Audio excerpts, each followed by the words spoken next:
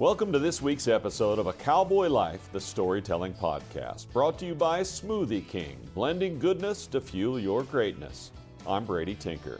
This week we bring you part 2 of Ed Jones' story about being a Dallas Cowboy during what was for players a golden age for professional football.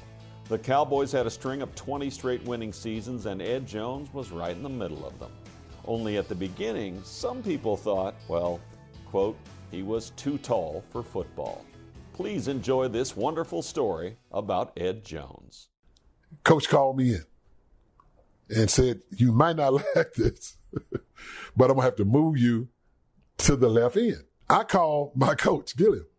I said, Coach, you're not going to believe what's going on here. They're moving me to left end in a 4-point stance that I've never played other than goal line defense, keying 2, sometimes 3 people, which can take away your aggressiveness.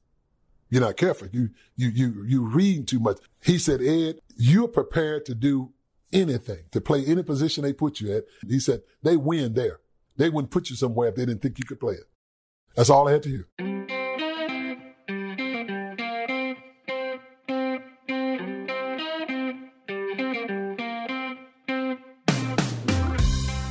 Ed Too Tall Jones, you'll remember, was raised in the middle of Tennessee on a farm by Jack and Abby Jones. He was one of 8 kids who helped on the farm.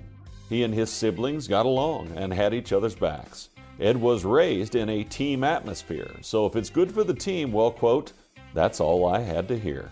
I knew the right position for me in order for that defense to work with at that left defensive end. The only thing I was concerned with was them getting my legs, because back then the chop block was legal, which I don't think should have ever been legal when I'd watch film and see the number of injuries that it caused, where a guy can post you and someone can come wipe you out. Chop blocking was made illegal in professional football, amazingly, just in 2016, some 36 years after college football outlawed it. A chop block is when a man is engaged, usually a really large football-playing man, with another player, usually also a larger man. Envision them now face-to-face, pushing and shoving each other, and then a second man from the offense dives in low at the legs of the defender who's already engaged in that standing position. You can hear the knees cracking now, can't you? That is a chop block. And at 6 feet 9 inches tall, when Ed Jones was chop blocked, well, it was like someone cutting down a tree. My job was to keep blockers off the linebackers. That's why Dallas linebackers had to be good tacklers. Leroy Jordan at his size had some of the best technique at tackling. If you kept those linemen off Leroy, he's going to make the plays. Bob Bruning the same way. Leroy Jordan retired as the second leading tackler in Cowboys history, and he had 25 interceptions and 18 fumble recoveries to boot. He was undersized, and he was amazing. He played in the Cowboys' first Super Bowl victory over Miami in 1972. Bob Bruning is who Leroy Jordan replaced in the tackles list for that number 2 spot, and both men got opportunities to make tackles over and over, and they handled them with great aplomb. That was your role. That's the role you had to play. I got these 2.5 guys. So it didn't bother me tying these guys up, knowing that these guys coming gonna make the plays. All I wanted to do was win.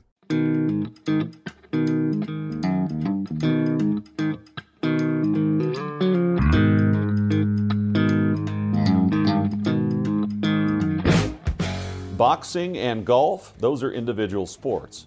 Football, in a football game, you and 51 of your teammates make plays. It's a team game. Teams win, individuals do not. Pat Toomey, Larry Cole, Jethro Pugh, Bob Lilly, part of Doomsday One that I grew up loving. All those guys were nice to me. Took Harv and I and Bill Gregory under their wings, knowing we were there to take that job. In fact, Bob Lilly would have Harv and I sit next to him on both sides watching films, teaching us how to pick out an opponent's strengths and weaknesses. Bob Lilly is known as Mr. Cowboy. He was the main man in the dreaded Doomsday defense, and just like Too Tall, he was asked to change positions. Drafted as a defensive end from TCU, he was moved to defensive tackle in 1963, his 3rd year. Another Landry move that worked out, well, perfectly. Lilly earned 13 Pro Bowl invitations and was All-Pro in 9 of them. He's in the Ring of Honor and the Hall of Fame. He showed his teammates what it took to win every single day. Hey, Ed, What happened in that film room? There's a funny story. Bob chewed tobacco. His cup was always on his right side. I'm sitting on the right side.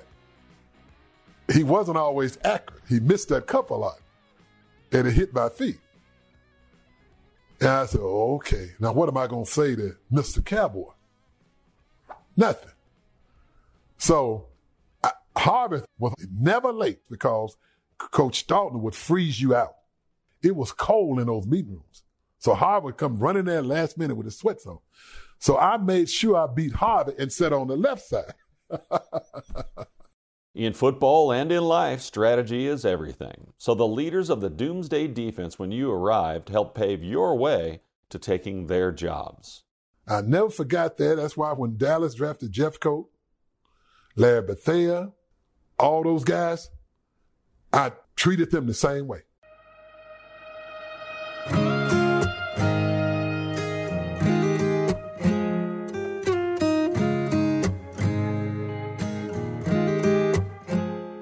Here is longtime Cowboys great defensive end Jim Jeffcoat. When I came in, him and Harvey Martin and Randy White took me under their wings. They made sure that I understood the intricacies to the flex defense. I was there to eventually take one of their jobs. They made sure that I learned how to be a Dallas Cowboy and what it meant to be a Dallas Cowboy.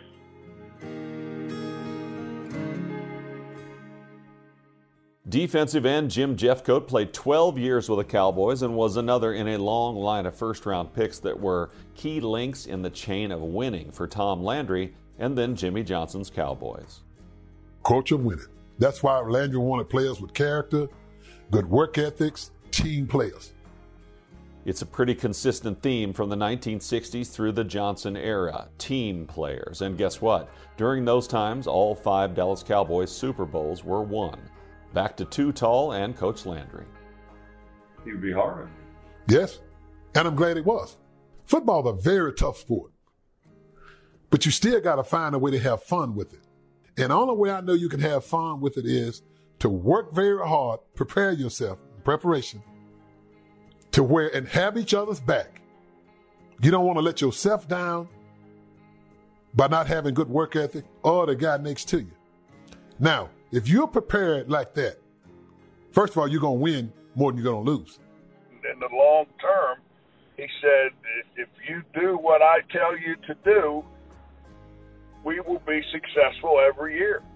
And we were for 12 of my 14 years, we made the playoffs. So how do you argue with that record? You don't. And those who played in the flex for Coach Landry and all of his great assistant coaches never argued the point. What you hear from most of his former players is about his great mind and their success. And by the way, that familiar voice is Randy White. Number 54 was a 9-time Pro Bowler, and 7 of those years he was All-Pro. He won a Super Bowl and is in the Ring of Honor and the Pro Football Hall of Fame. Back to Ed. Now you can have fun while playing the game, a game that's very tough, because when fans look at us, all they see is a name, uniform, and a number. They don't see the broken ribs, hyperextended knees, separated shoulders, broken fingers. They don't see that. But you still got to find a way to have fun doing what you love to do in order to be successful at it. Now, if you didn't buy into it, one of Coach Landry's favorite lines was, I know what you're capable of. I don't compare you to anybody else. But if you're not doing your job, I'm going to send you to Buffalo. During that time, you did want to go to Buffalo. They weren't winning. The weather was nasty. With his favorite words. In the entirety of the 1970s, the Bills played in the playoffs once and lost by 18 points to the Steelers. And it was cold. Brr. Hey, Randy, you got to the Cowboys in 1975, and Ed Jones was already there. What was your first impression of Too Tall?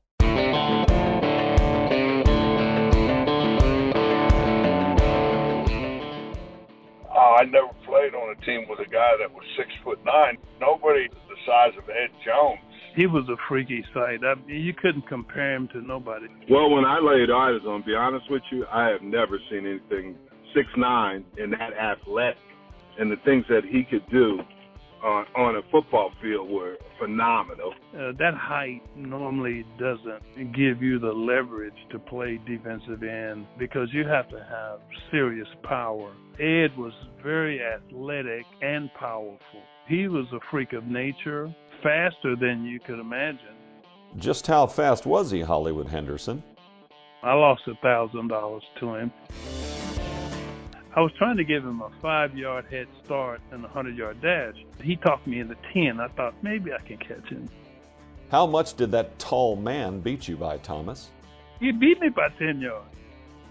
6 feet 9 inches tall and ran like a deer. And by the way, that new voice is Thomas Hollywood Henderson, the linebacker who played for the Cowboys from 1975 to 1979, another first-round draft pick that could run and had a mean streak. And while he fought his own personal demons, Thomas still managed to win a Super Bowl with the Cowboys and, by the way, the Texas State Lottery. Ed. Well, we went to Super Bowl in 75, my second year. We lost to Pittsburgh. We were a rebuilding team. We were young and well coached. We had 12 rookies on that team. They called them the Dirty Dozen. The Cowboys' Dirty Dozen consisted of 12 players from the college draft that made the team. Pair them with the 9 rookies that made the team the year before, and it's hard to argue. They were a rebuilding team. 21 kids. And then they went to the Super Bowl to play the mighty Steelers who had won it the year before. And the Cowboys did lose, and Ed wasn't used to losing.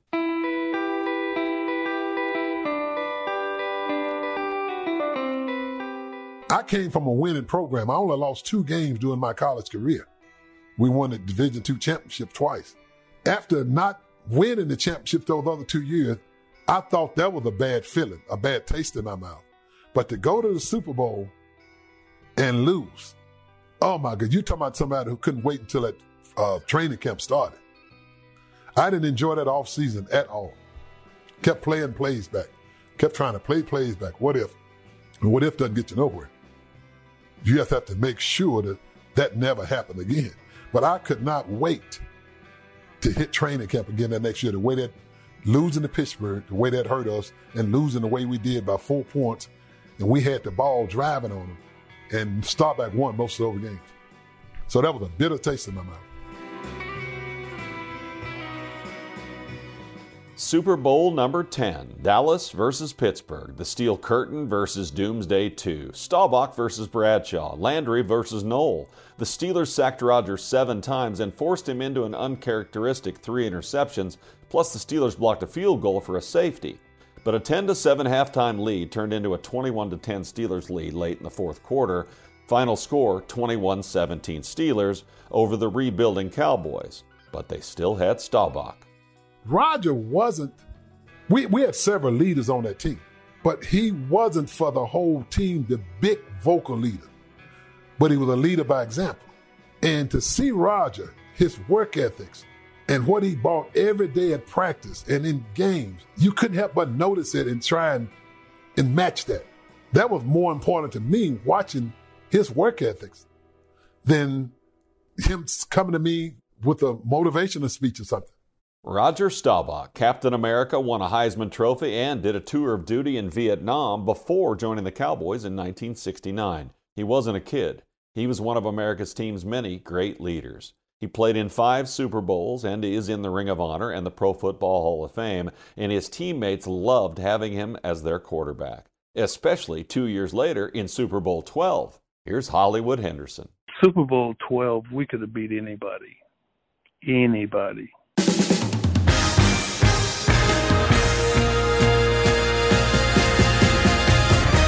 We jumped on them early, and they were just playing uphill the entire game. Because Denver had a good team. They had a very good team. But they didn't look nothing like they had looked on film during that game. And we were having fun. We were having fun. We were really good. And like I said, a lot of those same guys were on that team that lost that Super Bowl in 75 and were determined that that wasn't going to happen again. With 21 rookies or second-year players on the Super Bowl 10 team that lost to the Steelers, well, they were trying to be the Cinderella team that won the Super Bowl, and they almost pulled it off. But this team for Super Bowl 12 was now mature, ready, and talented across the board. The 77 Super Bowl was won by a great Cowboys team, against a former Cowboys quarterback and an old friend. Craig Morton described it better than anybody I've heard. And Craig Morton said, when he think back on that game, he said, looked like that defense was coming out of the turf, coming out of the sky, everywhere. He said, every time I turned around, I was looking at a star on the heaven. And if you remember, Harvey Morton and Randy White were co-MVPs. Yeah, Craig had a long day. Yep, we crushed the Orange Crush. Everybody was just clicking on all cylinders that game, on offense and defense and special teams. The Doomsday defense, the Staubach, Dorsett, Pearson offense, and an elite special teams unit. This was always going to be a long day for the Broncos. Cowboys 27, Broncos 10, Lombardi Trophy number 2 for the Cowboys organization, and the next year they were right back in the Super Bowl again against the damn Steelers. Never at one moment of that game, leading up to the game or during the game, I felt so confident in them. I said, we're going to beat this team. Confidence combined with seasoned talent, fans and experts agree the Cowboys are going to win back-to-back Super Bowls. We're experienced now. Our offense is a machine. All we got to do is get them the ball. We have a good defense. Franco Harris is not going to run on us. Bradshaw not going to be able to pass on us. The Cowboys were the defending Super Bowl champs, and they were all of those things that Ed said, but so were the Steelers. They had won 2 of the last 3 Super Bowls and were also looking to become the first franchise to have 3 Super Bowl trophies. A Super Bowl rematch for the ages. Ed and Randy. We felt you couldn't run on the flex. We could stop any running back in the league if we played that flex defense correctly. Our secondary was healthy. Up front, we're going to put pressure on him. We just felt there's no way we could lose that game. And it went down to the wire, and they beat us. At AT&T, everyone, new and existing customers, get our best deals on every smartphone. Why? Because you deserve it. For turning your living room into your office and your gym. For teaching Grandma how to video call and teaching her again. It's the button on your left, Nana. Okay, your other left. It's not complicated. Everyone deserves something new. So AT&T is giving everyone, new and existing customers, our best deals with every unlimited plan on every smartphone, even the latest ones. AT&T may temporarily slow data speeds if the network is busy. Restrictions and exceptions may apply. Hi, I'm Clint Tillison with... And I'm Jay Novacek, and we're both with... United Ag and Turf, the official tractor provider of the Dallas Cowboys. So, if you need a tractor to bale some hay, a mower to cut some grass, or a gator to get some chores done... Get a John Deere at United Ag and Turf. And then, let's get to work. Hey, Jay, that's my line. Well, not today. Get to work with a John Deere tractor package that's just right for you and your budget. Visit UnitedAgAndTurf.com. Before there was a draft, you could size up a cowboy by 3 simple factors: the crease in his hat, the bend of his brim, and his unbending attitude. A man Stetson didn't just protect him from what life threw at him, it projected a rugged, unstoppable spirit. Stetson hats are still American-made with pride right here in Texas. They're still the unofficial crown of all self-respecting cowboys, and Stetson is proud to be on the field with America's team. Find a retailer nearest you at stetson.com/cowboys. New Dr. Pepper Zero Sugar. You deserve it. I do deserve that. You deserve decadent flavor without sugar, and a day at the beach without sand getting everywhere. And a relaxing bath that your children don't interrupt. I deserve all that? It's really just a visual metaphor for Dr. Pepper Zero Sugar. Everything you want, nothing you don't. A visual metaphor on the radio. I do deserve that. Dr. Pepper Zero Sugar.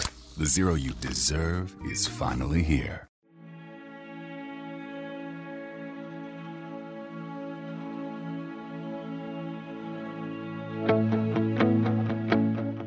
And this game, this one, sticks in the craws of Roger Staubach and Too Tall and White and Pearson and Cliff Harris to this day.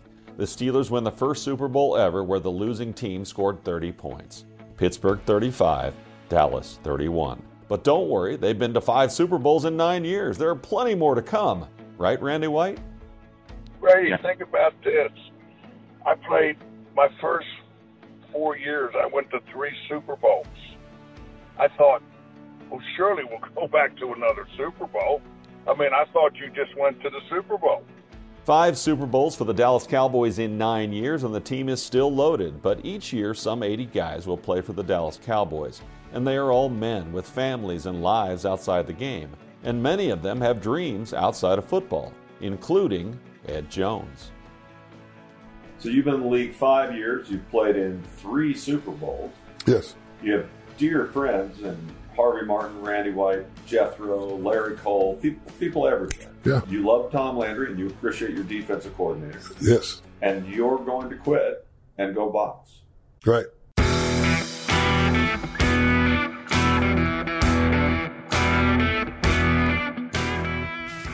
We aren't surprised, right? I mean, Ed told us he felt like he was denied an opportunity to see how good he could be at boxing in high school. And he had told the Cowboys a full year earlier he wouldn't be here for the following season, but apparently nobody believed him. Hollywood Henderson. Ed, as my roommate and as my friend, I never knew nothing about boxing. He never discussed boxing with me. When he didn't show up for training camp that year, I was as surprised as Tom Landry.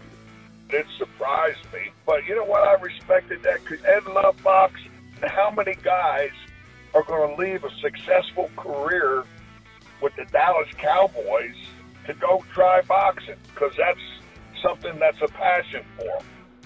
I always respected him for taking off and doing that. I supported him. You know, I watched him.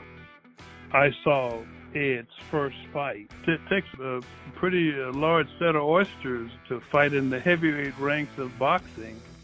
Ed's teammates and friends were surprised and impressed, but Ed was just fulfilling a promise that he had made to himself when he was 17 years old.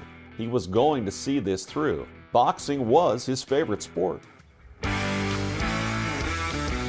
Had to do it. Had to do it after I signed a 4-year deal with an option year. Okay. I got my Super Bowl championship ring. Lost a couple. I said, if I'm going to do what I really want to do, now is the time to do it. Contract's up. You're the right age. Right age. And if I don't do it now, it'll be too late to do what I've always wanted to do, which was box, which was my number one sport then and now. Absolutely love boxing. And I said, I got to do it. Otherwise, I don't want to be 40 or 50 years old having never achieved what I really wanted to do.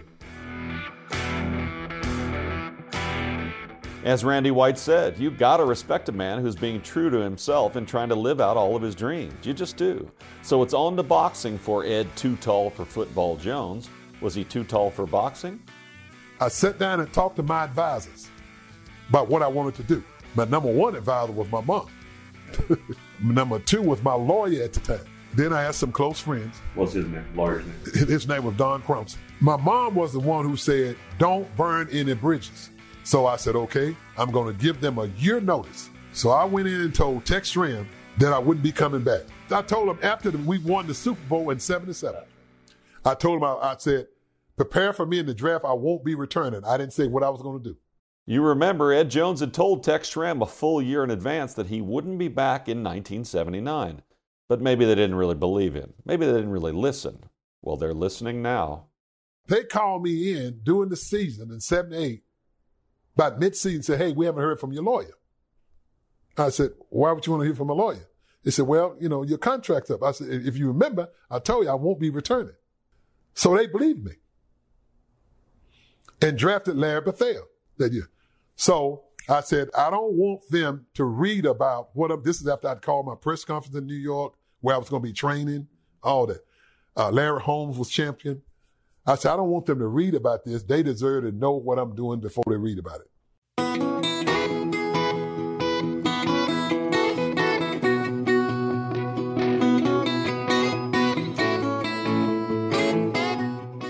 So you made another call, just to be sure the Cowboys were 100% privy to the decision.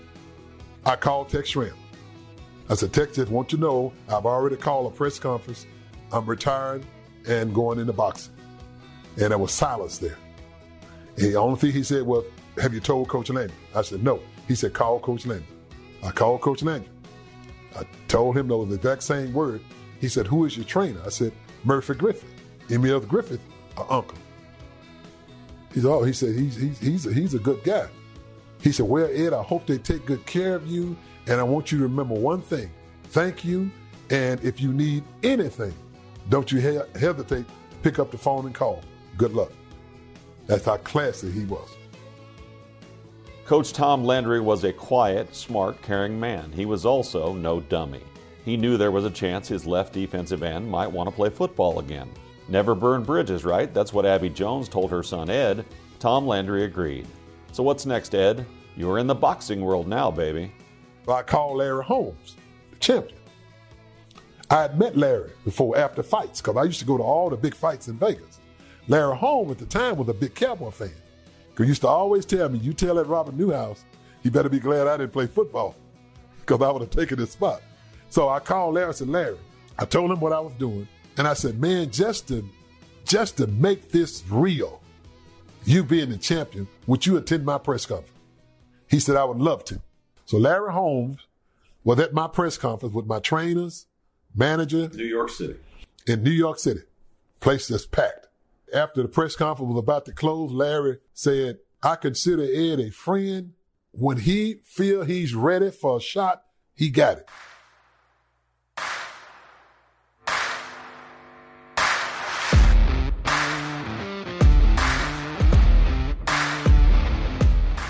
Larry Holmes was the current heavyweight champion of the world, known as the Easton Assassin, as he was from Easton, Pennsylvania.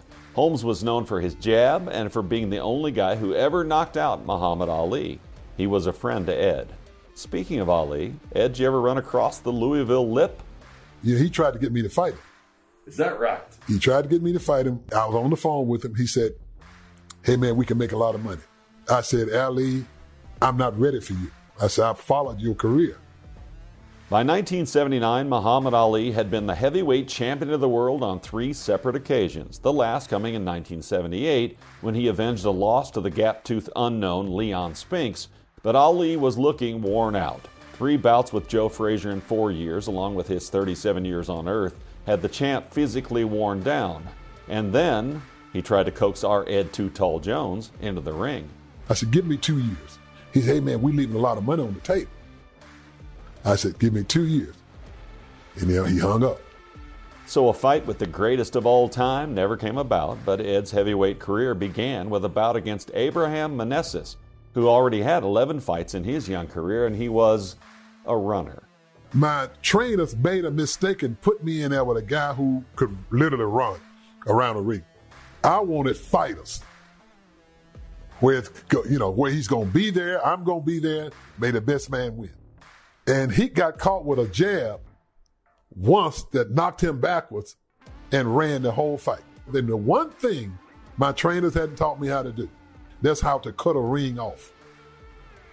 I didn't know how to cut a ring off where I could corner him from running. So he had the whole arena. He had the whole, that's right, and it was a big ring.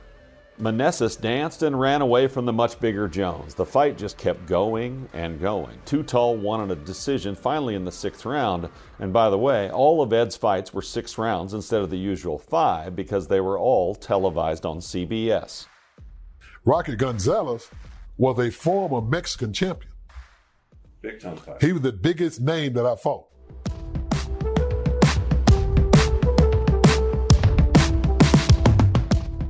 Ed Jones had 6 fights. He won them all, 5 by knockout, including the former Mexican champ Rocky Gonzalez, who stood 6 feet 5 inches tall.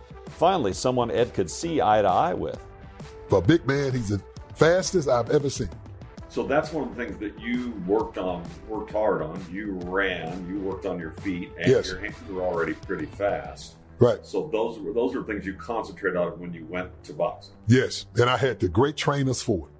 Right. They believed in that. Hand speed and balance, where you can throw a punch from anywhere. You can't throw a punch if you off balance. Not effective. You can throw it, but you're probably going to get counted because it's not going to have no power behind it. But they taught me how to just take short jab steps and good footwork where I could throw any punch from either hand and it'd be effective with power at any time. So 6 fights and 6 wins in your first year in the ring. Pretty good. How hard and how different were boxing workouts? Boxing, I worked out 6 days a week. I'd run 5 miles one day, 6 the next. That was just running. Then 3 days a week, I'd go to a gym and work out an hour, 15 minutes nonstop for quick hand speed and long lean muscle. I did this for 6 months. 6 months before you had your first fight. Before I had my first fight, yes. To contrast boxing workouts and football workouts, well, the big thing for most athletes would have been that they had more muscle and bulk for the football season to stay strong. But Ed Jones was always one who wanted longer muscles, even for the football field. His arms and their maneuverability were important to his pass rushing and to his ability to fend off big offensive tackles so he could stop the run. So the really big difference was that his boxing workouts needed to produce lean strength because he was planning on boxing at approximately 30 pounds less than he played football. Where'd you train? I train in New York at Times Square Gym. I jog around Central Park, the reservoir. The worst thing a fighter can have is a respiratory problem. Condition is so important for you. So after 6 months, the weather started to change. I moved to LA.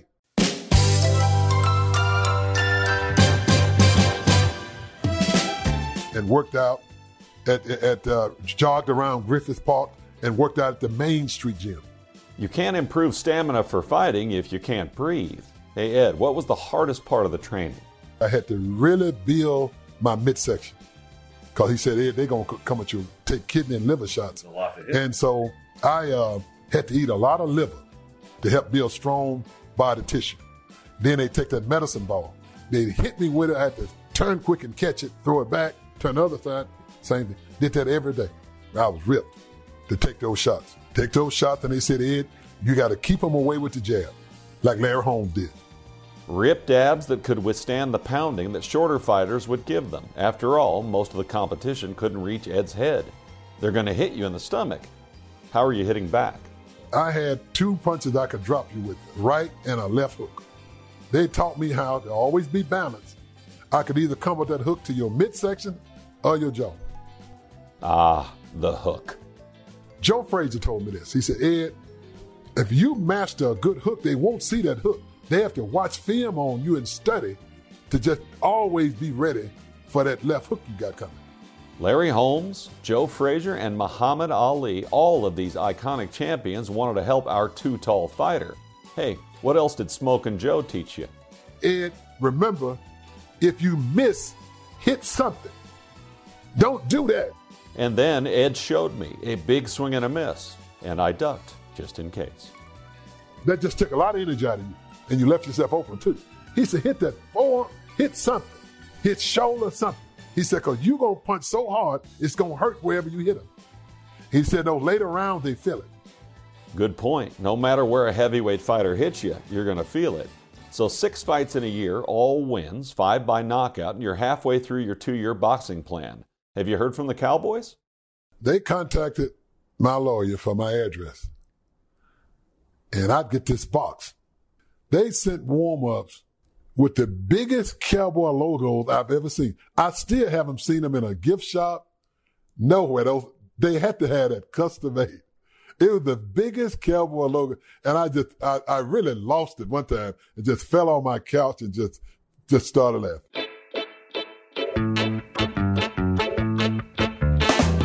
Warm-up suits from your home team with the big Cowboy star all over them. That's nice. And had to have felt pretty good, right? To be honest with you, little things like that made a difference. They let me know, hey man, they're thinking about me. And that's good. That's good, because they could be very upset, even though I did all the right things right. I will let them know a year in advance and then all that stuff, and I played my contract out. I cannot say one negative thing about the way they handled that situation.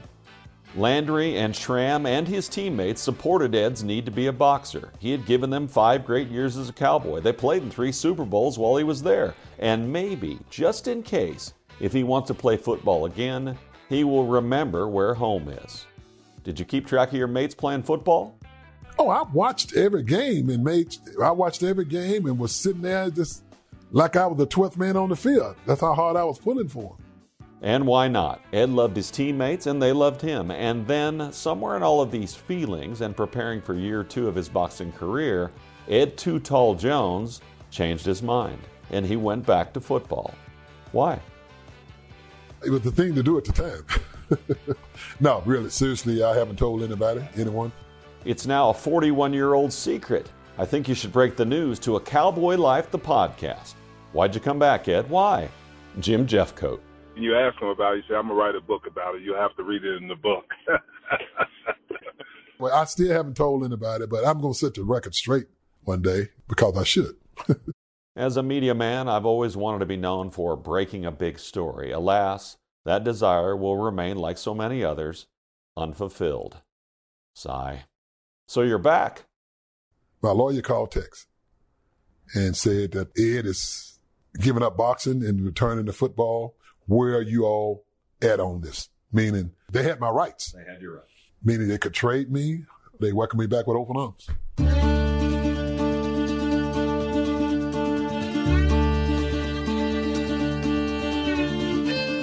Ed Jones is yet to tell anyone why he returned to football from boxing. Some said it must have been the stress that getting hit put on his mother, who watched him. But still nobody knows. What the Cowboys knew was they wanted their 6'9" left defensive end back. I bet you felt great in your Cowboys uniform after all that physical work you did for boxing in 1979. I reacted quicker on the field because of the exercises and the techniques and stuff I worked on for boxing gave me quicker reflexes. A lot quicker reflexes. So if I saw something prior to boxing, I picked it up quicker once I boxed. Because everything's about reflexes in boxing. You know, when Ed came back, he was even a better football player than he was before he left. That year off hurt us because we didn't have Ed, but it made Ed better. You got to be quick on your feet with great balance to keep the jab away. And it turns out avoiding the huge paws of offensive tackles was sort of similar. And Ed Jones, 6 heavyweight fights later, was cat quick. And overall, he was a much happier person. Between the ears, a lot clearer. A lot more peaceful. At peace. Because you've done something that I always wanted to do. Now I don't have to. The number one thing I've always wanted to do. That was my number one dream once I was old enough to know what it was to fight. That was my number one dream. So now I'm at peace with myself. And you're right, I guess. Now I can just focus on the task at hand. And the task at hand was getting back to Super Bowls like he'd done in 3 of his first 5 years. But Roger Staubach was gone, and some were quietly wondering if Tom Landry's methods, which had been so groundbreaking in the 60s and early 70s, were becoming outdated. And Randy White and I talk about this to this day. We always use that what if. Because I'd run into coaches during the off-season, they said, man, if I had you guys, I'd throw that flex in the river. I'd turn you all loose. You know, that kind of thing. So you start hearing this from other people, you start thinking, what if? But at the same time, we win it. We win it. Indeed, even if the whispers had started, and in some ways the flex defense may have stunted some of the great talent on the Cowboys roster, they were still an elite team, always in the mix for championships. In 1980 wasn't going to be any different because they made it right back to the NFC Championship game with Ed Jones back on the field. When we played Philly that year, first of all, we were better than Philly. We blew it. That game was strictly weather. That game been played in Dallas, we would have beat Philly. We got to that championship game for a reason. And I don't like to make excuses, but I know my players. And I know what I saw in that locker room. Wind chill was below zero. The word cold is just doesn't explain half of what that felt like. We go back in to get ready. Our guys, some of the guys looked like they didn't want to go back out there. And we got beat.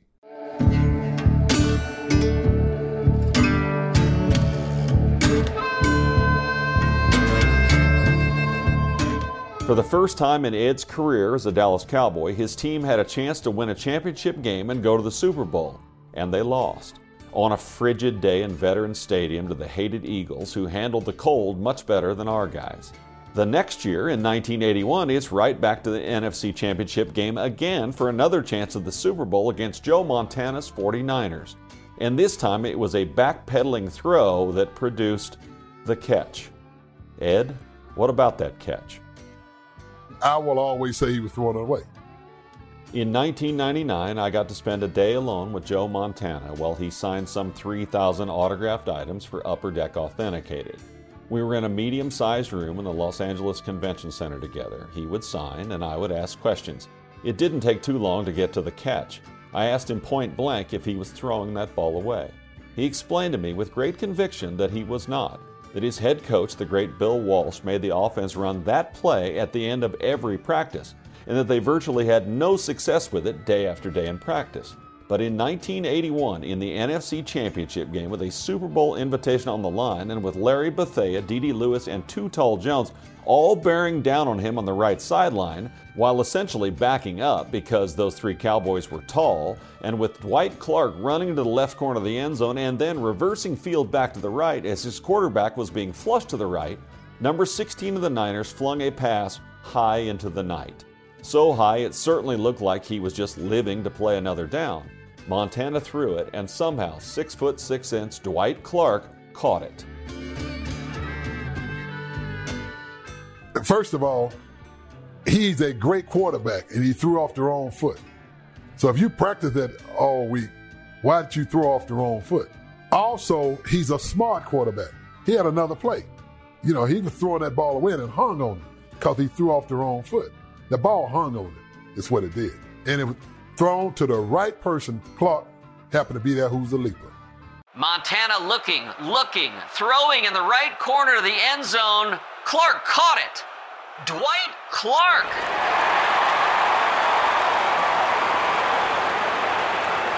It's a madhouse at Candlestick with 51 seconds left. But there was still time for the Cowboys to get down the field and kick a field goal to win. We had the best field goal kick in the league that year. Two things happened. Dwight Hicks barely caught Drew by the top of his jersey, which was close to horse collar. So the Cowboys took control of the ball with 51 seconds left on their own 25-yard line. On the first play, Danny White went to Drew Pearson across the middle for a gain of 31 yards, and it was a horse collar tackle that brought Drew down. Otherwise, he would have scored. But horse collar tackles weren't illegal in 1981. The Cowboys are now, however, past midfield with their Pro Bowl kicker waiting on the sidelines, and another 15 yards and they would be in position to go to Pontiac, Michigan and play in the Super Bowl against the Bengals, and they damn well were going to beat the Bengals. But after a timeout, Danny White drops back to pass. We still got time to go down and kick a field goal, and the snap was fumbled. Yeah, Danny White's snap was fumbled.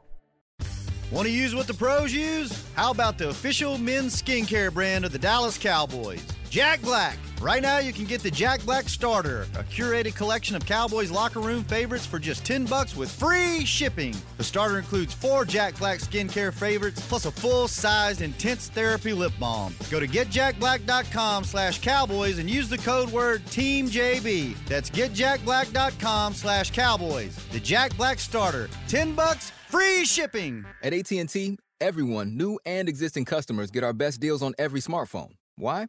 Because you deserve it. For turning your living room into your office and your gym. For teaching Grandma how to video call. And teaching her again. It's the button on your left, Nana. Okay, your other left. It's not complicated. Everyone deserves something new. So AT&T is giving everyone, new and existing customers, our best deals with every unlimited plan on every smartphone, even the latest ones. AT&T may temporarily slow data speeds if the network is busy. Restrictions and exceptions may apply. Hi, I'm Clint Tillison with... And I'm Jay Novacek. And we're both with... United Ag and Turf, the official tractor provider of the Dallas Cowboys. So, if you need a tractor to bale some hay, a mower to cut some grass, or a gator to get some chores done... Get a John Deere at United Ag and Turf. And then, let's get to work. Hey, Jay, that's my line. Well, not today. Get to work with a John Deere tractor package that's just right for you and your budget. Visit UnitedAgAndTurf.com. Before there was a draft, you could size up a cowboy by 3 simple factors: the crease in his hat, the bend of his brim, and his unbending attitude. A man Stetson didn't just protect him from what life threw at him, it projected a rugged, unstoppable spirit. Stetson hats are still American-made with pride right here in Texas. They're still the unofficial crown of all self-respecting cowboys, and Stetson is proud to be on the field with America's team. Find a retailer nearest you at Stetson.com/Cowboys.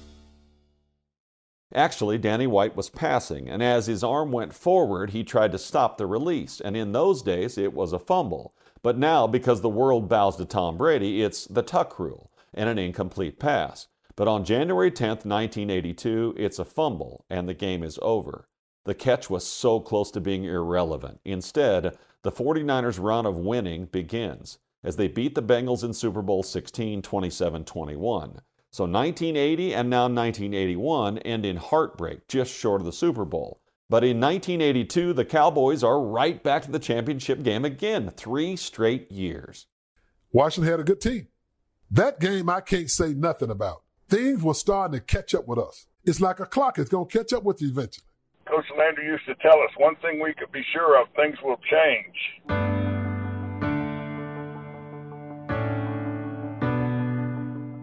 And things were changing. The differences in the roster from 1978, say, to 1982 were huge.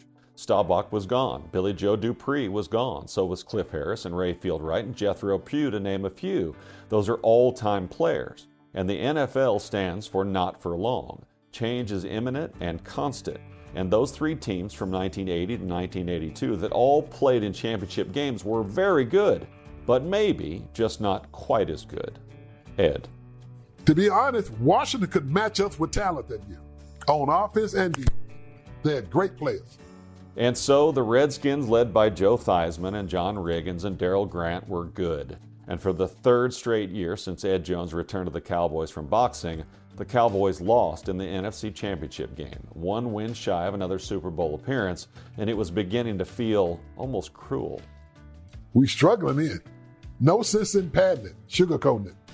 Teams had caught up with us, talent-wise. You got to have horses to win races. And we were struggling with talent. All you got to do is look at our roster and look at other teams' rosters, and they could play with us. They could play with us. We wouldn't have won the games we won if we hadn't been so well coached. The buzzards are circling now. Quote, "The game has passed Coach Landry by," said the newspapers and talk shows. Truth was, it was damn hard to stay at the highest level when you drafted at the bottom of the draft every year. Randy. 12 of my 14 years, we made the playoffs. So how do you argue with that record? Right, you don't. And the 8 or 9 years prior to you, they won every year too. Yeah. Yeah, so at the end, was it probably time to change? Yes. In my opinion, I would come out and I would say, yes, the flex defense still had a place, but it needed to be modified. Right. And, you know, I always remember what Coach Landry used to say, but he told us, he said, your strength will become your weakness if you always rely on your strength. You got to have a backup plan.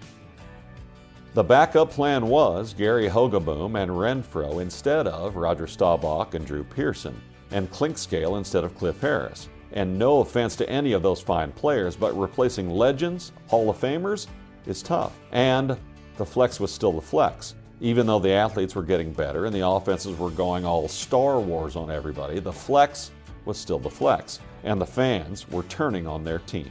Ed. Fans are more sensitive than people around the game, and especially if they've been spoiled. And Cowboys fans have been very spoiled many times in this franchise's history. The middle 70s to the middle 80s was great team after great team. So when it wasn't, well, spoiled entitled fans will jump ship.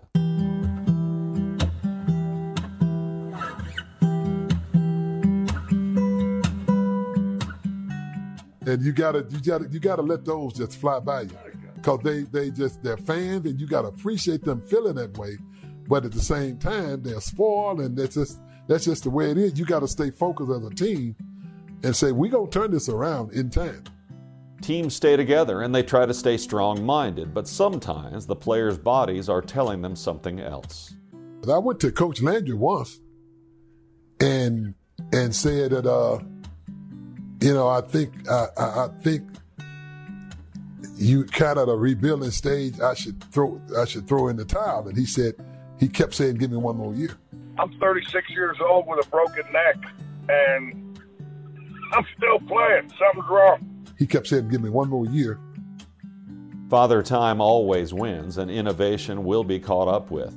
New innovation and smarter minds will show up. And in 1989, head coach Tom Landry was fired by new ownership. Ed Jones was at a true crossroads. When he was let go, I said, this is the time to retire. And Jimmy Johnson came in and said, give me 2 years. That's 89. Yes. Jimmy and Jerry are in, and Randy White at 36 is out. So is John Dutton and many others. Too Tall Jones is 37, but his body's holding up pretty good. Huh? You interested? I had made my mind up. I talked to Butch Davis, and I knew he was going to be my personal coach. And that man was so classy and professional. The way he sat down and talked to me, I started thinking, I said, you know what? I watched Jimmy at Miami, how he'd run up and down that sideline, how they won and all that. I played with Landry 14 years. I want to see what it'll be like under somebody else. Jimmy Johnson had gone 52-9 at the University of Miami and won a national championship. He was also exactly in tune with who the best college football players were, and he was feisty and confident and young. Plus, one of Jimmy's favorites from Miami, wide receiver Michael Irvin, was already in Dallas, and he made an impression on Ed Jones. Micah came in a leader. Micah is the only player I played with that I watched come in as a rookie that had all that leadership ability.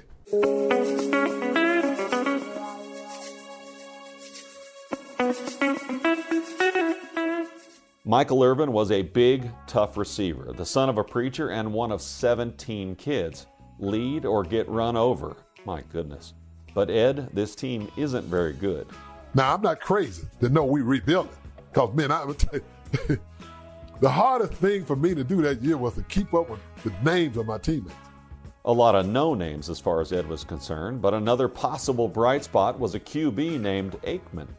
As far as looking at a player going, is he going to be a good fit when they turn it around? I knew Troy was because of his commitment and how it hurt him to lose.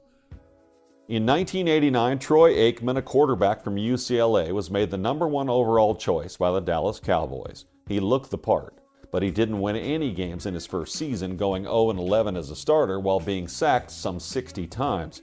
Ed said it hurt him to lose. It hurt more than his feelings in 1989. And after 15 glorious years of football as a Dallas Cowboy, and only a Dallas Cowboy, Ed Too Tall Jones left the game on his terms. When I retired, friends of mine, everybody called, said, man, great career.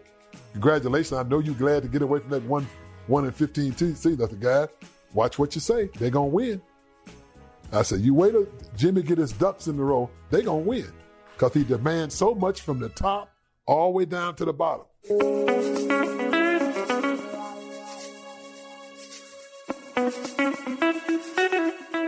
And when they did, Troy and Michael and Emmett and Charles and Jimmy, they won a lot. You still a Cowboys fan, Ed? Always, because I invested 15 years there and grew up as a kid.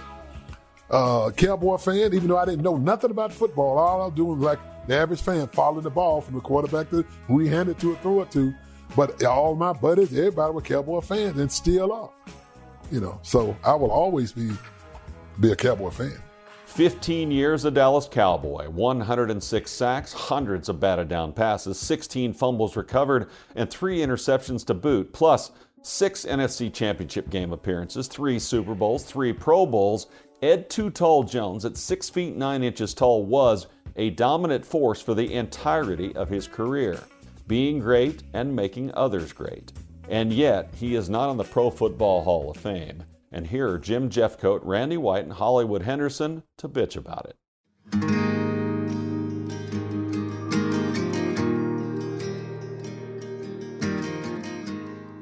That bothers me. That bothers me. You never heard Ed toot his horn or say a word. You don't hear him do it today. I'm glad that he's speaking up a little bit and letting people understand, who he was and the contributions that he made. In my mind, him and Harvey should, whatever recognition I got, I think they should be there right next to me. Both of them should be in there. There's no question about it. And both of them were tremendous pass rushers, played the run. They did everything. Ed Too Tall Jones deserves to be in the NFL Hall of Fame. Harvey Martin should be in the NFL Hall of Fame. Simple-minded writers will say, how am I putting them in the Hall of Fame? They're not in their own rings of honor. Oh, Jerry Jones! Jerry. Thank you, guys. It is widely accepted that NFL players rarely, if ever, get into the Pro Football Hall of Fame if they are not in their own team's Hall of Fame. Randy White has more to say, and he's the manster. So, yes, sir, please go ahead. When he would put his arms up, he created a problem for quarterbacks looking that way to throw the ball that would make them have to hesitate just enough for Harvey or I to get pressure on the quarterback to disrupt his timing from throwing the ball the way he wanted to. How many passes did Ed block in key situations that he doesn't get credit for? That's just as good as a sack. Ed was a great, great football player. Thanks, Randy. I think we're all on the same page about where Ed Too Tall for Football Jones should end up. That's in the Hall of Fame. Let's give his lifelong friend from Jackson, Tennessee, Ken Atwater, the final word. If I had to sum up Ed Jones, I would tell you one thing. Ed is a true friend. He's always been a true friend, and he's the same person that I've known all my life. His first nature is always to help people and make sure people are doing well. You know, that's probably the best compliment Ed Jones could get in this story. Thanks, Ken, and thanks to Ed's teammates for chiming in, Randy White, Hollywood Henderson, and Jim Jeffcoat. And thanks to you, Ed Too Tall Jones, for sitting all day with us and letting us in on your amazing Cowboy life.